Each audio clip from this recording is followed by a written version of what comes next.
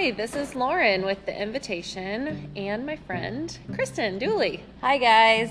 And we are launching the series about the Enneagram. We're going to take you along with a bunch of our friends and talk about their different numbers. And here's the thing about the Enneagram. It is a really awesome tool, but it's not everything. And we just thought it would be fun to kind of spend time talking about it. We're not experts. We don't know everything.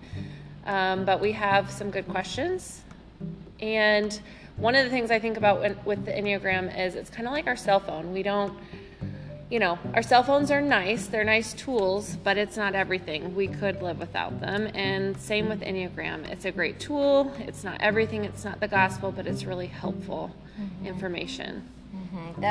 My hope for this, Lauren, is just understanding that we were all created divinely with a purpose, and that our Father in heaven, he chose us and he pieced us together and he loves us. He doesn't just love us, he adores us. So much of the time we dismiss who we are, or we just become who everybody else wants us to be or who everybody else needs us to be, and therefore we forfeit the ability to actually know who we are. And my hope for this is that you're listening to someone talk about themselves and describe themselves, the good and the bad and the hard and the easy. And my hope is that you feel invited. I hope that you feel invited to know more of who you are, why you were created, that you fall in love with some of the good parts of your personality, and you feel challenged and invited with some of the harder parts, that you feel motivated to a deeper level of understanding.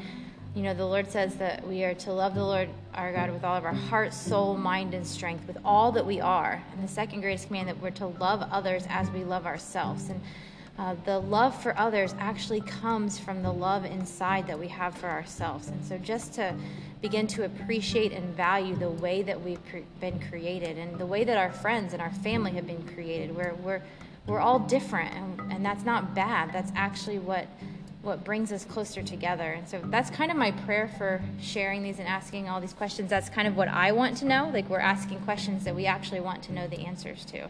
I want to be a better friend. I want to be a better wife. I want to be a better mom. And all of that starts with beginning to understand my people for who they really are.